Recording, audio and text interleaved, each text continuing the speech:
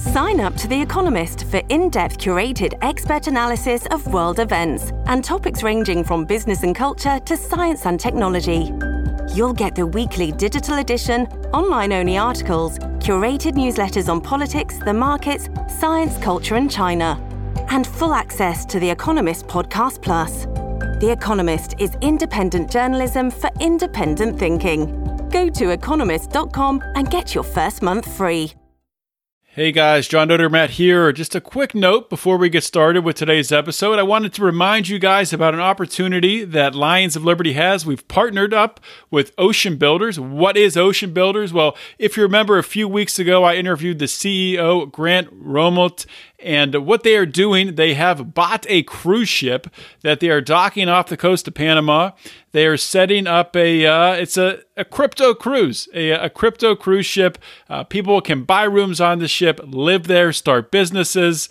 Every single business on the ship is going to accept Bitcoin, at least at a minimum. They can accept other currencies too. The plan is from there to build out, and Ocean Builders has some awesome designs for sea pods that are actually, you'll be living, floating on the ocean. And they also have land pods too. Really cool designs. Encourage you to go check it out. You can find that information by going first to lionsofliberty.com/ocean. And you can find the podcast there to get more information. And then you can go ahead and click on through to the link there and learn how to start your seasteading journey. All right, let's get rolling with today's show.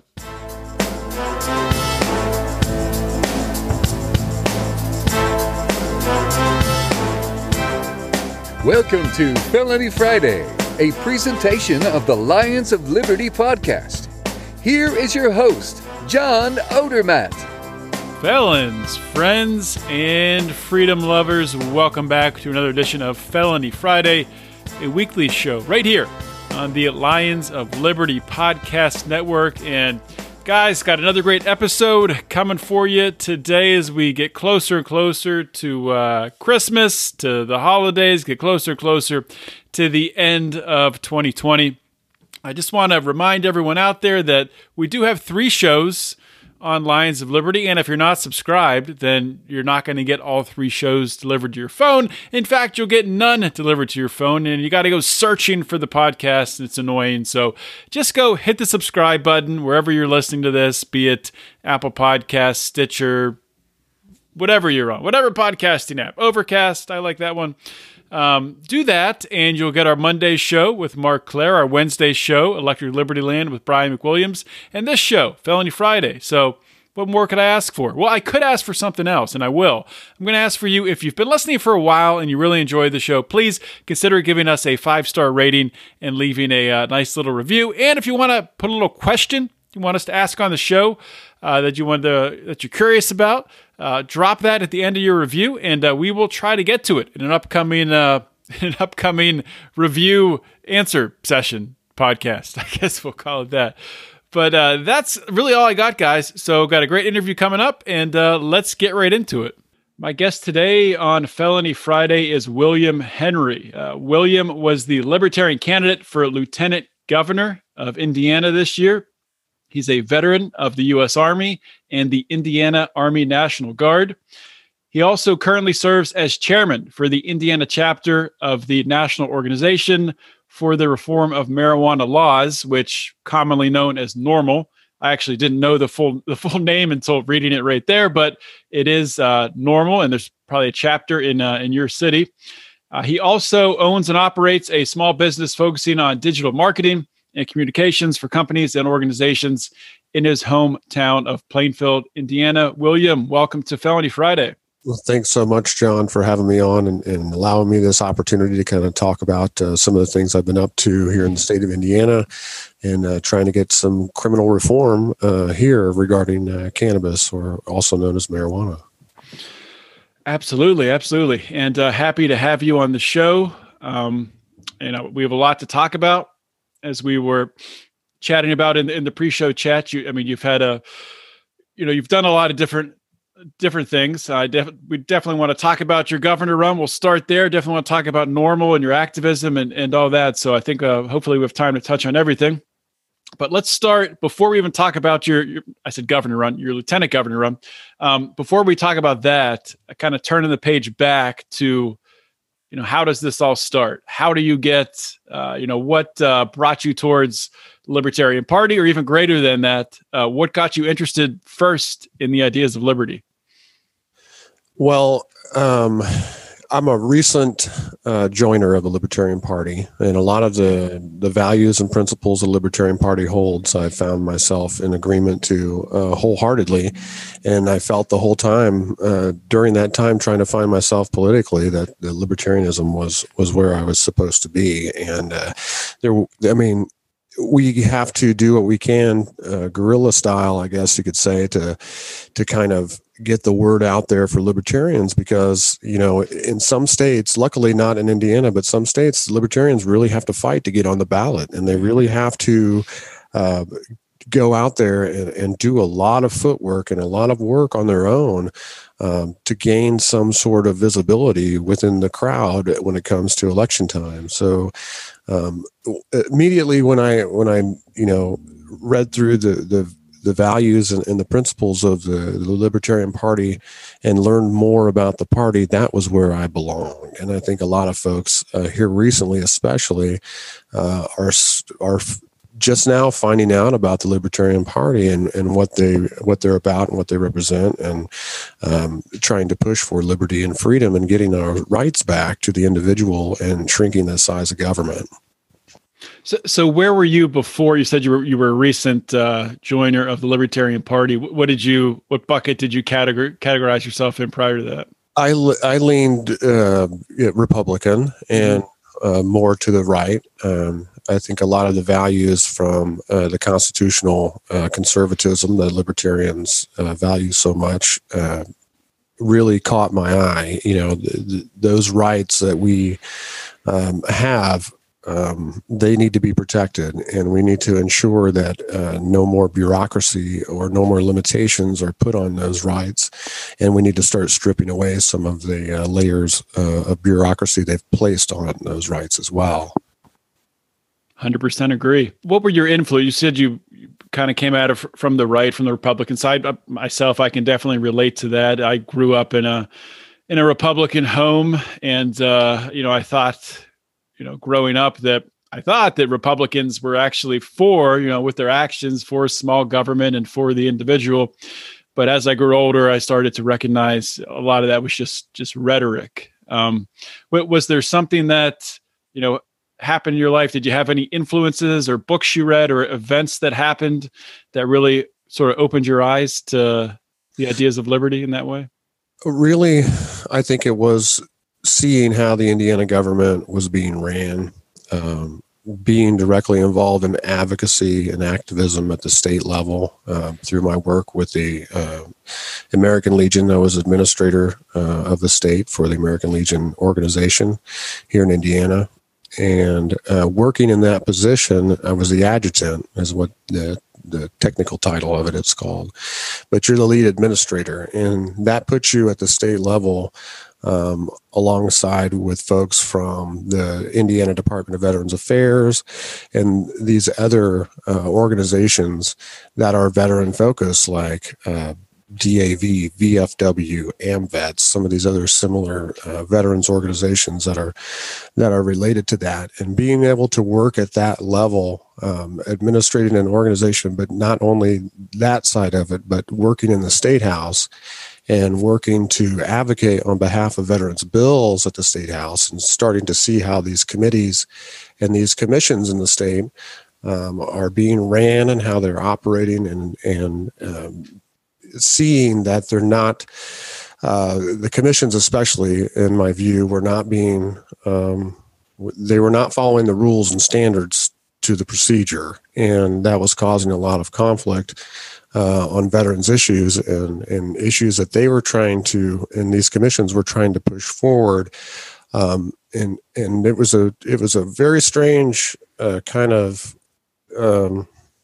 situation where you have the organizations at the state level who are performing basically service officer work for the state on behalf of the state, and we're basically helping veterans get their benefits and doing service office work. And in doing that, we had a memorandum of agreement with the state of Indiana for the Veterans Affairs that all the work for the organization went toward that agency's basically checking the blocks that they're doing what they're supposed to be doing at the federal level. So we had a very interesting organizational and agency kind of overlapping happening in the state. I got to experience a lot of that, try to work through a lot of that, work through reforming those organizations and pushing these veterans initiatives forward together as a collective group, really organizing those organizations shoulder to shoulder to try to push toward what the common goals were and what we could attain working with the legislators. So in that whole experience doing that, I got to see that the commissions on the veterans side and some of these other, commissions that were working, they weren't working the way that they were supposed to be working. So that would kind of raise flags to me, among other things that I had experienced through that period of time trying to fight and push for veterans benefits and issues across the board during that experience. But that really opened my eyes that something was wrong in the state government and things weren't being ran the way that they should be ran. And a lot of folks were, kind of taking advantage of some of these commissions and these committees and kind of pushing through their initiatives rather than the initiatives of the veterans themselves. So that was kind of a key indicator that something was up amongst the commissions and these other individuals who were being appointed to these positions. So I felt, after going through all of that and some other things that I had went through with the state, because I was also a whistleblower on a state issue. Oh, really? What was that issue? The whistleblowing, I had received a few documents that had indicated that a fund was being misused out of the Veterans Affairs Office for the state. And I had taken those award letters that had leaked out of the department and showed them to the commander and my assistant adjutant and said, hey, we need to ask the inspector general to look into the agency, at least on this issue. And they were fine with it at the time. And a couple of days later, we had another event. This was the day before I was supposed to take these letters to the inspector general to be turned in by the adjutant of the department. And they had furnished me with a resignation letter pre-written for me. Wow. That they had demanded I sign and resign at the time. And Indiana is a free hire, free fire state. And, you don't really have any rights as a worker here in the state of Indiana. So I went ahead and I had signed the resignation, and it was very upsetting to me to have to be forced to do that out of an organization with, they were threatening all kinds of stuff if I didn't sign that letter. And the real reason behind even being furnished with the letter wasn't performance issues. It was It was these documents that I had been given leaked out of the department. And those at the state level did not like the idea of those documents being revealed to the public. And really, that was just the smoke, because after I had been forced to resign, I was given about 700 pages of material from that department that I had sifted through and worked with investigative reporters and revealed all that to the public, that there were hundreds of thousands of dollars that were being misused, nearly $1 million of money that was being misused. And how was it being misused, just out of curiosity? What types of things were you seeing? Well, there was... they were using federal funds and TANF funds, so the Temporary Aid for Needy Family funds that was given to that department by the state was federal money. And there's limitations on how much of that can be spent on administration or paying employees. Mm-hmm. So you have a certain, I think it was around anywhere from 12 to 14% of that money that they were given from the state could only be used for administration, but they used a much higher percentage than what they were supposed to use on administration, hiring other folks into that agency using those TANF dollars. So that was one thing that was shown. Another thing that was shown was misuse of the per diem accounts and things like that at some of these events that they were hosting for families with these TANF dollars too, that there were egregious purchases and things like that were happening with those dollars at those events. And those events, they were supposed to be working and doing things, and a lot of it was spent on rooms, and it was spent on individual per diems and things like that. Mm-hmm. That these folks were I guess they had the opportunity and means to do it at the time, so they were using it like that. And that was the administrators who were kind of from the top down kind of thing. Well, if they do it, we can do it kind of thing. And with the actual fund that was initially shown to us too, there were some other things that were raised about that. So there was about 9 months of news stories that had broke after that whole issue. How long ago was this? This was about 2 years ago, a little over 2 years ago. I believe it was September 2018. September 9th, 2018 was the resignation date. But from that point, about a month after that, after digging through that data that was given to me directly from that agency, some people had leaked it out of there. And what ended up happening was the director had ended up resigning his position, and a couple others ended up resigning. No criminal charges were ever pressed. Some of these perps were, filling out forms for these funds for themselves too, and they weren't even entitled to this money. So I don't know how they worked that out with the state or how all that was played out. It was all internal, whatever they did, but no charges were formally pressed against these individuals. Yeah, if you had theft like that, really that's what it is. It's theft in the private sector. You would have some sort of charges.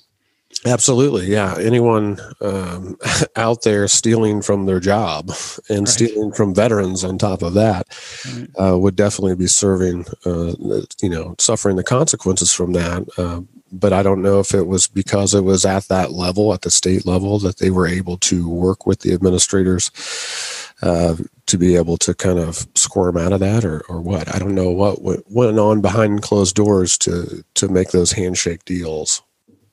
Yeah, it makes you wonder how much deeper it went, maybe. I mean, there could have been more to it. Oh, yeah. And I'm sure that was still just smoke, what had leaked out at the time. So going through those things and being so involved and so dedicated to veterans issues, I mean, that's what really drove me to even explore and having the knowledge of the working government itself through those, through learning basically through that position and advocating the way that I was able to advocate about the state government and what I could see, and what I felt I could impact if the time ever came up for that, and which it did earlier this year. Bill Levin, a very prominent cannabis activist here in the state of Indiana, had asked me to support him and run as his lieutenant governor candidate. And I had pondered it for a while, talked with the family, talked with the kids, and eventually came to the conclusion before, about a week before the convention actually happened here in the state. It was early March that had happened, to make the decision to go ahead and step in, throw my hat in the ring. And there was another lieutenant governor candidate when we got to convention. So Bill Levin had to go up against Donald Rainwater. The delegates chose Donald Rainwater, and I went up, and I had. Was this your first time at a libertarian convention in any capacity? Yes, it was. It was my first time at a libertarian convention. It wasn't my first time at a convention because I was the adjutant of the American Legion, so I knew how conventions worked, and I knew how the voting process kind of worked, and how those slots are voted on too. And being able to go up against an opponent, Eric Charles, at the convention, and being able to come out with the delegates' votes was very nice. And to be paired up, I mean, it sucked for Bill Levin to be able to lose, that candidacy opportunity. But having me paired with Donald Rainwater, a fellow veteran too, I think that the party really they came together and they made the best decision that they could for the party. And I think the delegates were, very smart, putting two veterans together. Donald was a 8-year Navy veteran, and I'm a close to 10-year Army veteran with a couple deployments too. So that was that kind of, we knew the veteran aspect was very strong there after the convention. So I was kind of bummed for Bill, but to be able to still move forward and still carry that message that we had, and combine that with what Donald had, I think it was a absolute great package that went together. And Donald, I couldn't have asked for a better candidate to be paired with him when it came to public speaking, when it came to constitutional knowledge, when it came to all of these things, and debate. I mean, if you had a chance to watch the Indiana gubernatorial debate, absolute best performance. I saw some clips from it, but very, very, very strong debate. Yeah, so it was absolutely. And to be able to, we started to take off on the campaign, and once the convention was over in March, immediately COVID started to slap down on everybody. Right. So everyone was really becoming restricted. We're having to use, more Zoom, more teleconferencing and those type of things. And organizing was completely changed for folks who didn't have, who weren't up to speed yet in their businesses or organizations, coming into that. But that was, it was an absolute great experience, because once we got into about middle of the COVID stuff around August, the mandates and stuff started, July, August timeframe, somewhere in there, maybe even June. They were talking about mandates, and that's what really started to get people over to our side to kind of look at what we're talking about and how we shouldn't be mandating these masks. We shouldn't be mandating all of this stuff. We should be giving people the best tools as far as information provided to them by the professionals, and not forcing anyone to comply or to do anything, and the libertarians saying, the great ideas don't require force. If you have a good solid idea and you have good reasoning behind it, and you have the science and data there, there shouldn't be any problem convincing the public that that's the right thing to do, and the public can decide how it wants to handle itself. You don't directly dictate that. So right, and the market would provide options. The market would provide your stores that would have very strict, requirements for masks and whatnot, and would provide another store would probably provide an option where you didn't have to wear a mask and it'd be more loose. So it's a shame. Yeah, it's a shame across the board. I think probably where I'm in Pennsylvania's probably been more strict in the mandates and things like that than the Midwest and Indiana and those states. But it's been a shame to watch a lot of these governors. the power that they've grabbed. And once they grab that power, they're not going to give it back for any reason. And it didn't happen by accident. A lot of folks don't understand that, our legislators crafted this law to give our governors this executive power. And a lot of the legislators want to be like, well, we can't. Here in the state of Indiana, we have to have the governor call a special session if they're out of session. So if there's a state emergency and he doesn't call a special session, then there ain't no special session getting called. And that's just how it works here in the state of Indiana. And without that, he wields the power until session comes in to play again, which is in January. And our session runs from 3 to 3.5 months, depending on the year. But it's from January to March or January to April, depending on the year here in the state of Indiana. So just a couple more questions about the lieutenant governor run. You guys did your percentages. What were they? You did pretty well. Finishing, we were at 11.4%. For a statewide, that's a record for a statewide race here in the state of Indiana on this campaign. So, that alone is a huge win for the Libertarian Party in the state of Indiana. In some of these counties, in more than a third of the counties, we actually scored higher than the Democrats scored. So we captured, I think it was around 33 or 34 counties, and we were second place just in this run. If this run were in 2 years for the Secretary of State's run, that mean if we would have came out with a Secretary of State with a score like that, that would have changed the election laws here in the state of Indiana for Libertarians and put them on a major party listing. And that's what we're going to be pushing for over these next couple of years, is really preparing for that Secretary of State run that really changes us as a party. So there's a lot of moving parts happening in the party, and being a not-for-profit organizer, I know how, the organizational portion of it works, and we've got to train people, and we've got to prepare people to be able to take on the task of running for office in their area. And there's a lot of stuff that the party is doing here in the state of Indiana to prepare for this next upcoming race here in 2024, and they have really been working hard to prepare for. This weekend they're getting the counties together. They've had more than 100 people solidify their plans to run for offices from local to state level here in the state of Indiana. So there's been a lot of movement just because of this run, this gubernatorial ticket run.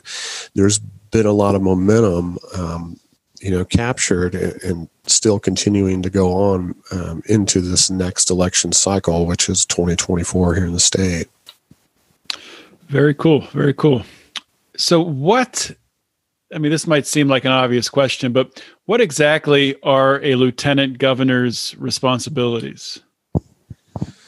Well, here in the state of Indiana, lieutenant governor oversees all of the agricultural sector of the state. It also oversees the economic development, the environmental affairs, and a lot of the agencies' day-to-day kind of management. So a lot of the administration overseeing the administrators in these agencies. So there's just, it's basically like the chief of staff for the governor, really attending to these, those director kind of executive directing kind of duties for the governor. So, and when the governor is not able to be at an event, the lieutenant governor steps in the place. Same thing if the governor is ill or sick and can't do something, then the lieutenant governor would step in and be able to fulfill that role at any time. Hey, everybody, taking a quick break here from the show. Wanted to remind you all to check out my man Tyler Colford, a.k.a. Crypto Man, and his new song, Free Ross. If you didn't hear my recent interview with Lynn Ulbricht, that was Felony Friday, episode 230. Interviewed Lynn Ulbricht, played Tyler's song, Free Ross. It's fantastic, phenomenal. not just for the message of freeing Ross Ulbricht, but overall for changing the broken criminal justice system. All the proceeds from the Free Ross song, #FreeRoss by Crypto Man. You can find it on Spotify and Amazon Music. 100% of the proceeds from the song, #FreeRoss by Crypto Man, go towards freeing Ross Ulbricht. So please check it out. These are perilous times when they ruin your lives over victimless crimes, and they sever your ties from your business, loved ones, and family. Why? New slave play, but they barely pay you. Don't care about work ethic or major. So let's shift here and talk about your activism, your role with NORML, and your role as a cannabis activist. So, what got you involved, and what got you interested in becoming, involved with NORML and advocating for cannabis reform?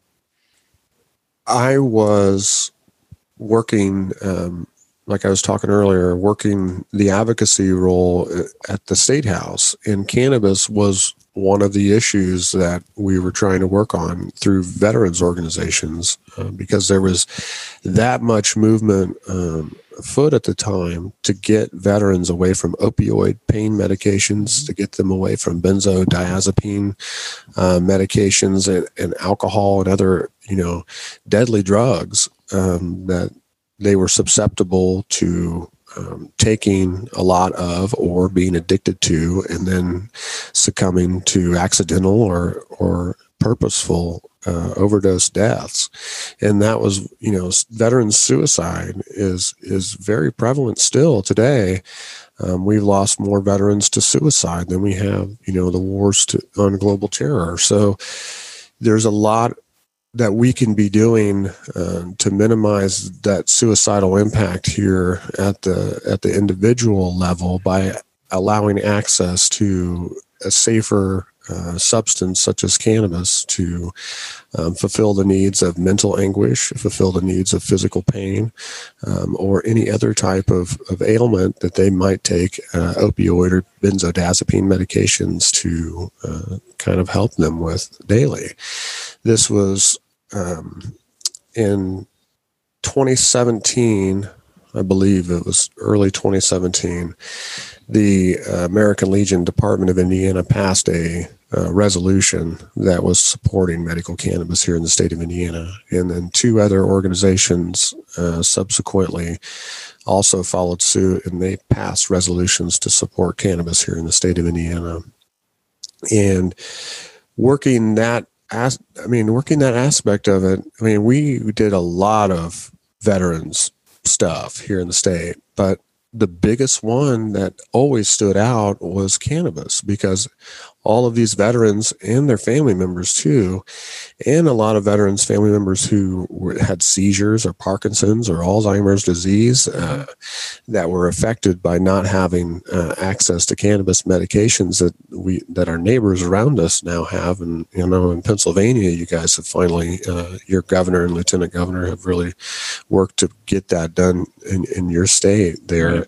That was really good that they actually passed that. But we are seeing all these states around us do this, and they're taking action, but yet we're still arresting folks and we're criminalizing folks and we're attacking our communities because they're possessing cannabis. And at this point, I know the UN just now, over the last couple of days have made a decision that they're going to, reclassify cannabis at the United Nations level, which subsequently what the U.S. has been waiting for to finally make a move. And now it looks like with the MORE Act in Congress right now that may be happening.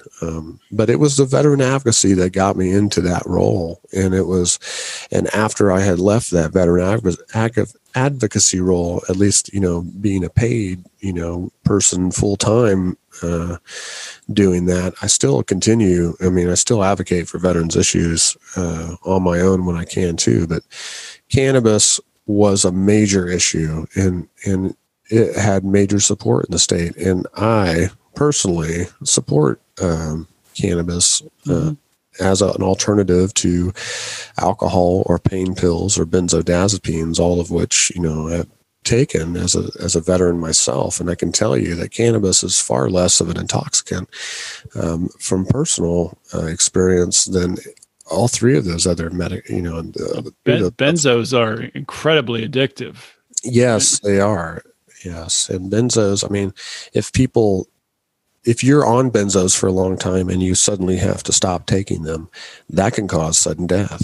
Mm-hmm. That can cause seizures because your body is so dependent on what those drugs are producing inside your brain to continue to operate and function daily. You need that continuous intake of that kind of medication. Otherwise, you can die from not having that type of medication. So it's very dangerous medication to begin with. Yeah, I think it was, I'm sure you're familiar with Jordan Peterson. I think he got on benzos in the last year or two to deal with depression. And he when he tried to get off them, he almost died. I'm not sure what his side effects were, but I think he actually, in order to detox from them, he had to go out of the country to Russia or something in order to detox. Yeah, I don't doubt it. And to get those alternative means to wean yourself off of those medications, it's absolutely ridiculous to have to jump through all those hoops and to be addicted to it or dependent on those substances to begin with. You should have a safer option to begin with. So your role for NORML, you're the chairman of the Indiana chapter, correct? So what comes with that role, and really, I guess, where do you see cannabis decriminalization or legalization? Where do you see that going in the next couple of years in Indiana? In that role, I'm the chief executive officer of the organization. I'm responsible for the organization financially now, and all of these other roles that you have to assume. We obviously aren't we're not a huge organization, but we're a very well-known organization now with all of the reform that's happening. And here in the state of Indiana, we've got a good following through social media and a lot of other ways that we keep people informed and educated about cannabis facts and knowledge. And that's our main role as an organization, is to inform people about, the facts and knowledge and the science behind cannabis. Even though the FDA won't recognize the science that's available out there, the National Academies has produced basically a review of all of the cannabis knowledge and scientific data that was out there, and they had came to the conclusion that the majority of those cases, people they saw relief in what they were seeking using cannabis for those particular conditions. So that science alone, I mean, it speaks for itself. But the FDA and the USDA and some of these other federal and state agencies won't recognize this science. They won't recognize the things that are happening in the states around us, like Michigan and Illinois and Ohio, regarding medical cannabis or even adult use cannabis reform in those areas. And in Indiana, it really, I don't know what's going to happen, because we're the only state that they've taken steps backwards on. They gave us cannabis, they gave us hemp. So when the federal government allowed the hemp programs to take place, Indiana had loosened up their law and made it in a way to where those hemp products were legal here in the state of Indiana. But they didn't realize that the hemp came with the flower too, and it looks and it smells like what they know is marijuana. That scares them, just because the perception, it looks too much like it. Yeah, it looks and it smells, and people were buying it, and that's the thing. I mean, a lot of folks were buying it and using it and getting relief from it, even though it has a low amount of THC. There's other cannabinoids within that plant material that's helping folks. And CBD oil, hemp oil, yeah. I mean, people definitely get help from that. Oh yeah, and CBD and THC, those are just two of the cannabinoid molecules. There's hundreds of other cannabinoid molecules that are beneficial in the plant and are nutritional in the plant. And the lieutenant governor candidate has a debate, and I was able to go to a debate where I was up against the other two candidates. And when I spoke, because they had to ask a question, I mean, the lieutenant governor has to oversee agriculture, and they asked a question directly related to hemp and cannabis, and that's where I tried to explain to everyone that I haven't heard anything about the human endocannabinoid system, and these are the science and the facts behind some of the other reasons why some of these other states have legalized, because they were able to educate everyone regarding these facts and science. And of course, they don't say anything about that in the reports regarding the write-ups for the debate. They omit that portion of what I was talking about, but they include some of the other aspects, which was good. But I was really hoping that they would include some of the scientific aspects. And even at that level, even outside of the government, this was like a Farm Bureau associated deal where these folks didn't even want to report, that as fact or data that I had physically said there at the debate on record, on camera, and everyone has it, but yet they didn't report that. So that's kind of where we're at here in the state of Indiana, that we have a lot of folks who are closet supporters, but we need more folks to come out and direct support and say, look, we've got to do this. We've got to do it now. And I'm really hoping that with these federal changes happening, that at some point, the state legislature is going to make their move during the start of session come January. If these bills at the federal level actually make their way through, because Indiana has a history that I have seen to follow along suit whatever federal does, then they can do it. And except for when it comes to the hemp issue, which I'll get back to now. So you said they went backwards. Yeah. So did they allow growing industrial hemp and then disallow it, or? Well, they allowed the flower, and then they took the flower away specifically. And when they did that, they restricted a portion. They restricted a form of hemp, which, I mean, what does that mean? So if you how can you just take the flower away? Is that? In Indiana code, the way they had written the law was that as long as these hemp products follow these standards, which were like a QR code and packaging and clear labeling and those type of standards, that they were allowable. But the legislators didn't realize that this also included hemp flowers, which are the tops of the matured flowers, which are it's cannabis. It's just like what's known as marijuana, high THC, and it smells and it's very similar. But it doesn't. It's not psychoactive. Yeah, there's no therapeutic effect to it that takes direct effect. That people who you're not going to feel a high from it. Yeah, there's no physical. There's no physical effects to it, and or at least not extremely noticeable physical effect. Some people who don't use cannabis a lot, who may consume some smokable hemp flower, might feel more of an effect than what someone who maybe uses high THC flower all the time. But the effect is very low, and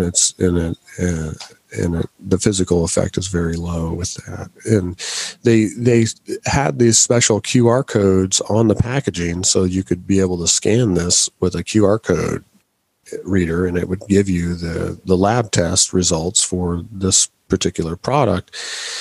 And they acted like the police didn't have smartphones or a way to scan these QR codes to ensure that what this stuff was actually, because when they run it through their tests for THC, it's only detecting THC. So the tests that they're running on this plant material show just the same as it would be with high THC cannabis, because it's only looking for a detection of THC. So this was where the crux was of their argument that, oh, well, we have to get rid of the hemp flower now because it looks and smells too similar and the officers can't tell the difference.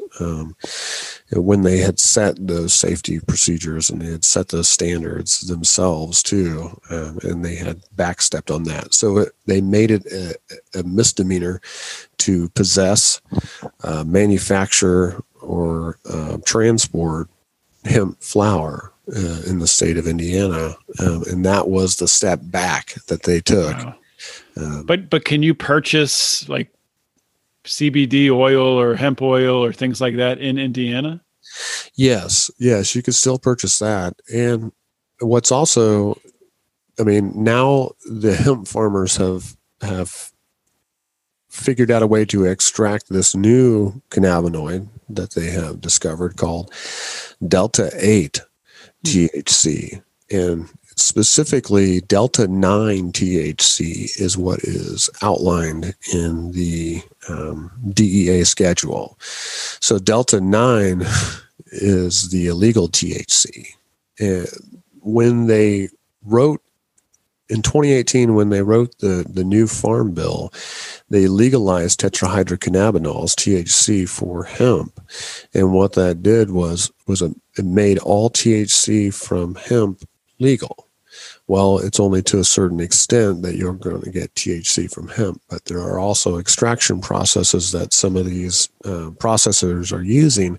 And what they've done is they've discovered that there's a particular molecule called the Delta 8 THC molecule that is not outlined in the state's illegal substances list or the federal DEA substances list. And it's an extra cannabinoid that provides physical therapeutic effects of THC, but not to the extent of Delta 9. But there's carts on the market and some of these other things that are, coming out on the legal market now that, I mean, how are they? So the not having the hemp flower, and then you're having the Delta 8 carts on the market, and some of these other, I mean, they're finding people are very creative, and they have to find ways to be able to provide, to be able to sell these products and not lose money. A lot of these farmers, when they restricted the hemp flower sales, these farmers lost, individual farmers at their personal farms losing $250,000 to $500,000 revenues a year because they anticipated having the flower to be able to sell to the people in the state of Indiana. But that was squashed this year. And there's current litigation happening with these companies against the state of Indiana, and Governor Eric Holcomb called out in that as well regarding some of this preemptive type of lawmaking that they're doing to kind of attack that the cannabis community or the cannabis business aspect of the market. Yeah, they really cut the legs out from under the farmers who were growing it, thinking they were, obeying the law or regulations to the fullest degree, planning, setting up their business plans under those assumptions, and then just completely changing the rules. But that's what government does. So yeah, they start to get ahead and they pull the rug out from under them. Yeah. So let's talk. Last question here. Where do you see yourself going forward in activism? Do you see yourself running for office in the years to come? Well, I certainly have learned a lot in this run, and to see everything that had happened during that 9-month period leading into the election. I mean, it's in my blood now, I think, and I really learned a lot. And when it comes to just understanding what a campaign is alone, because organizationally, I worked in organizations and worked in non-profit organizations, but when it comes to political organizations, I hadn't worked a lot up until this last year directly with political organizations outside of just attending events or calling myself a political affiliate of some sort. I never really had that chance to experience that up front and personal, and going through that. And my wife as well, she ran for state representative, Crystal Henry, here in our district this year as well. We learned a lot this year, and we know, and she had good success too. She showed about a little over 6%. And that's pretty good for, a district to be getting twice as much as they normally have gotten in the state. And in our case, the gubernatorial ticket 3 times as much. That creates huge momentum for the party, like I said earlier, and that's really going right now. And that's where my heart is growing this party and getting more qualified individuals to these ranks and getting them ready to go, and using the knowledge that I have been able to gain over this last year and share that with these individuals, and making sure that they're ready and they're prepared to go when it comes to 2024 on that campaign after the convention, and really what to expect, and really work with the organization to try to grow that as much as possible. Well, that's awesome. And it sounds like in Indiana, the Libertarian Party really, with the strong performance, has a lot to build off. So I'm excited to watch what comes from that. I said last question. I guess I lied. One more question. Where can people follow you on social media, or, reach out to you if they want to? I do have a website. It's williamhenry.us. It was the only suffix left of the internet for William Henry's. There's a lot of them out there. But williamhenry.us, you can find me there. I'm on Facebook too. You could just look me up, William Henry. Shoot me a friend request. I'm on Twitter and Instagram and all the major social media networking as well. So, yeah, and also go to Donald or rainwaterforindiana.com. That was our campaign website. If you want to kind of look on there and see what the Donald Rainwater was up to during that campaign, and some of the things that we had put out during that time, that would be good for folks to look up as well. All right, sounds good. William, thank you for coming on the show. Thanks so much for having me. Hope you guys enjoyed that episode of Felony Friday. Another awesome episode. Just want to remind everyone, before you get going here, after your next podcast and your shuffle or whatever it is you're doing with your day today, I want to thank you for giving me your time and listening to this interview. I want to ask you, please, to share this with a friend. The only way that we're going to expand this message, that we're going to reform this criminal justice system, is by sharing interviews just like this with your network. Very easy to do. And I also want to ask you to please, if you have not yet checked it out, you need to go to the Lions of Liberty store. It's lionsofliberty.store. We have a bunch of new t-shirt designs, really interesting stuff, really eye-catching designs. Of course, our Taxation is Death shirt has been a hit. It's selling like crazy. We now have the Tax On, Wax Off shirt. Just awesome. And there's more coming. We're really trying to get into what we're calling it the Lions of Liberty brand of shirts. So you're going to get the cool design on the front, and then up just real small up by the tag on the back, you're going to have our Are You Ready to Roar logo. We're trying to, take another angle here and influence people through, some snazzy t-shirts. So check it out, lionsofliberty.store. And remember, if you're in the Lions of Liberty Pride, you get 20% off. So for as little as $5 a month, you're going to get 20% off all your t-shirt orders. So to join the Pride, go to patreon.com/Lions of Liberty. And with that being said, guys, thank you so much for joining me. Have a great weekend or week or whenever you're listening to this. Just have an awesome day. I'll talk to you next wech. This is John Odermatt signing off. Always remember to keep your head up and the fires of liberty burning.